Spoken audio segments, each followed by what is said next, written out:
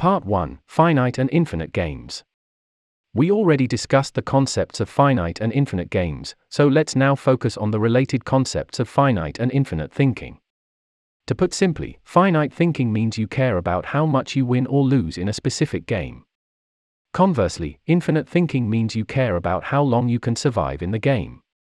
So, now we have two types of games in the modern world: finite games and infinite games. We can choose the mindset with which we play those games. Take football, for example. Should we play it with a finite or infinite mindset? It really depends on your objectives. If you are an amateur footballer, just playing for fun and aiming to win, then you play the game with a limited mindset, that is, to score as many goals as possible and try to beat the other team. Now consider the following situation: say you are the coach of a football team and your objective is not to win every game but to see whether the team you coach can achieve good results throughout an entire season. Then you are adopting a distinctly infinite mindset. Legendary football clubs like Manchester United or Arsenal Football Club are not just looking at whether they can win the title in a current season. They are looking to build their team into long-living prestige brands which can attract a constant stream of new fans to join the family.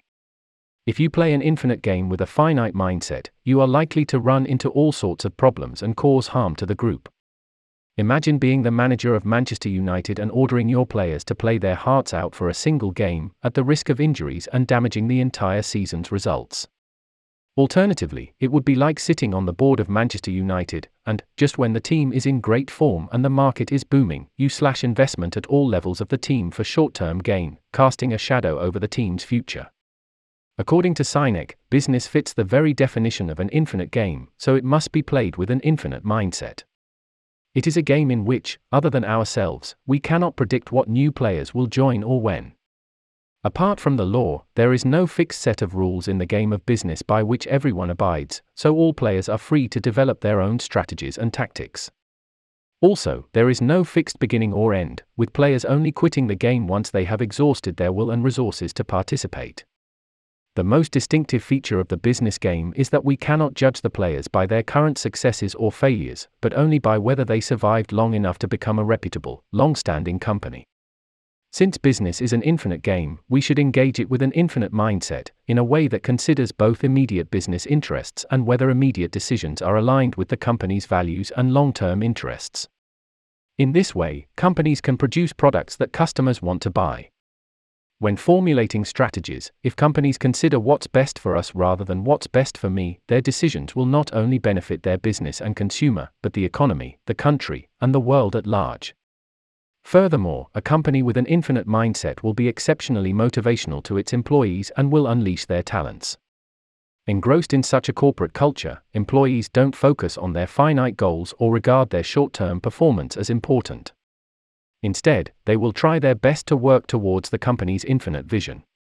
Overall, an infinite mindset approach to leadership brings more inspiration, innovation, cooperation, brand loyalty and customer loyalty to a company, allowing it to survive and thrive during good times and be strong and resilient in hard times. However, Sinek observed that most people engaged in the game of business play with a finite mindset, a wrong way of thinking. Driven by finite thinking, such leaders consider winning their primary objective and want to come out on top of every business war. Such a mindset is exemplified by Steve Ballmer, former CEO of Microsoft. Driven by finite thinking, Ballmer was so focused on winning that he was constantly fixated on how well Microsoft was doing compared to its competitor, Apple, and whether or not Microsoft was winning. Even in his exit speech, Ballmer emphasized winning, saying, "In the last 5 years, probably Apple has made more money than we have. But in the last 13 years, I bet we've made more money than almost anybody on the planet. And that, frankly, is a great source of pride to me."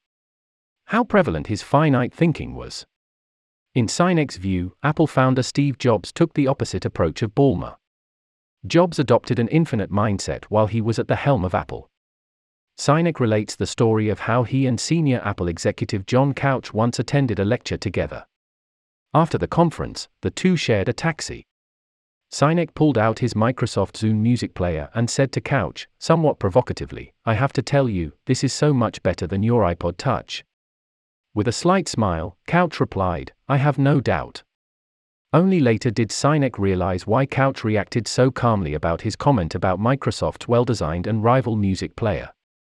It was because the Apple he represented understood that in the infinite game of business, sometimes their products were better, and sometimes the competitors' products were better. So, it's not about winning or losing. What's key is continuing to give customers the products they desire, and this is the only way to keep a company at the forefront. In fact, while Ballmer was fixating on attacking the iPod, Apple wasted no time engaging with Microsoft but instead created the iPhone. On its launch, the iPhone completely redefined the entire category of smartphones and almost instantly rendered music players obsolete. Microsoft had been sidelined in the blink of an eye. The world's leading companies, like Microsoft, are not the only victims of finite thinking. Many smaller companies also focused heavily on winning and losing and on their competitors rather than on themselves, thereby losing the opportunity to achieve long-term growth. As mentioned in the football example earlier, coaches and board members of a club who are only looking to win at the current moment are likely to do things that cost the team future victories. Likewise, in the business world, managers who play an infinite game with a finite mindset can overshadow the long-term development of their companies. A manager with a finite mindset allows individuals consumed by short-term personal interests to hurt the long-term interests of the whole team. From the manager's point of view, the greatest wish is to create a good environment in which all members can trust each other, work together and overcome obstacles. However, by operating with a finite mindset, a manager will soon find that this is an impossible task because the winners are often more concerned with their personal performance and career trajectories than with their contributions to the team. Although they may perform well in the short term, the way they achieve results often contributes to an environment that is not conducive to the development of others. For example, in order to get a promotion and keep their advantageous position, an employee may keep their successful practices secret rather than sharing them, or deliberately slander colleagues to gain advancement, which damages the long-term interests of the team. Another way finite thinking hurts the team's long-term interests is that it often creates a toxic corporate culture. Imagine a company that overemphasizes short-term results, takes performance and revenue increases as a benchmark and obsesses over various KPIs. Then the company has no issues with reducing investment in research and development or threatening regular rounds of layoffs to show immediate profits. Such companies may even engage in cost-cutting by opting for cheaper, lower-quality ingredients in products and cutting corners in manufacturing or quality control. All this can gradually degrade the corporate culture, as employees notice that nothing and no one in the company are safe and that everyone had better hunker down and protect themselves to avoid any kind of cuts or optimizations heading their way. In such scenarios, employees may hide information, cover up mistakes, act cautiously and even come to develop a corporate culture of non-cooperation, mutual blame, and stepping on others to move up the ladder. As you can imagine, such a culture can make teams less collaborative, and make strategic tasks that require long-term commitment, such as innovation, more difficult. In the long run, companies may find it hard to thrive. So, in Sinek's view, managers should use infinite thinking to run a business with a long-term vision. If a company wants to play the infinite game of business using infinite thinking, then there is an important prerequisite, namely, to find its own just cause. What is a just cause? It is whatever fills our work and our lives with meaning so that we will fight for it selflessly. In Sinek's view, only when companies are motivated by a just cause can they combat addictive short-term stimuli and truly think for the long term. In the context of a finite mindset where winning is glorified, the concept of just cause sounds a little unpractical. But if you choose to arm your career with infinite thinking, your goal is no longer to win but to play the infinite game and keep pushing for something greater than yourself or your organization. In this case, pursuing a just cause becomes inevitable. As an example, between September 1941 and January 1944, Nazi Germany laid siege to Leningrad for nearly 900 days. Over 1 million Leningrad citizens died, including 400,000 children, many of whom died of starvation. Meanwhile, unknown to the public, tens of thousands of seeds and tons of potatoes, rice, nuts, and grains were hidden in the city center. It was a seed bank that contained seeds from more than 6,000 species of vegetation, established by a botanist named Nikolai Vavilov as a human response to unprecedented disasters. The purpose of this seed bank was to provide a chance for humanity's survival in the event of an extreme disaster. During the siege, Vavilov's scientists guarded the seeds, preferring to starve to death rather than eat even a single one. Ultimately, 9 of the scientists died of starvation. One survivor reported having been too weak to move, but still able to restrain himself from eating the seeds, for the seed bank had contained what he and his fellow scientists had spent their lives, the last hope for humanity as a species. A just cause enables us to stay focused and avoid the temptations of finite rewards and personal victories.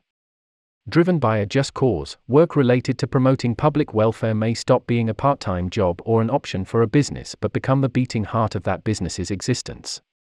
Of course, your business needn't necessarily find a cause as lofty as the seed bank, but it's extremely important to retain that ethos of long-term service to the broader population, as it will help you play the infinite game to the fullest. That's it for part 1 of the story, the finite game versus the infinite game. We learnt about the 2 types of games and the 2 types of mindsets. Business is an infinite game and needs to be played with an infinite mindset, but most companies are currently playing it with a finite mindset, which is a terrible mistake. To create a company with the ambition of building a long-lasting business, leaders need to first define their just cause.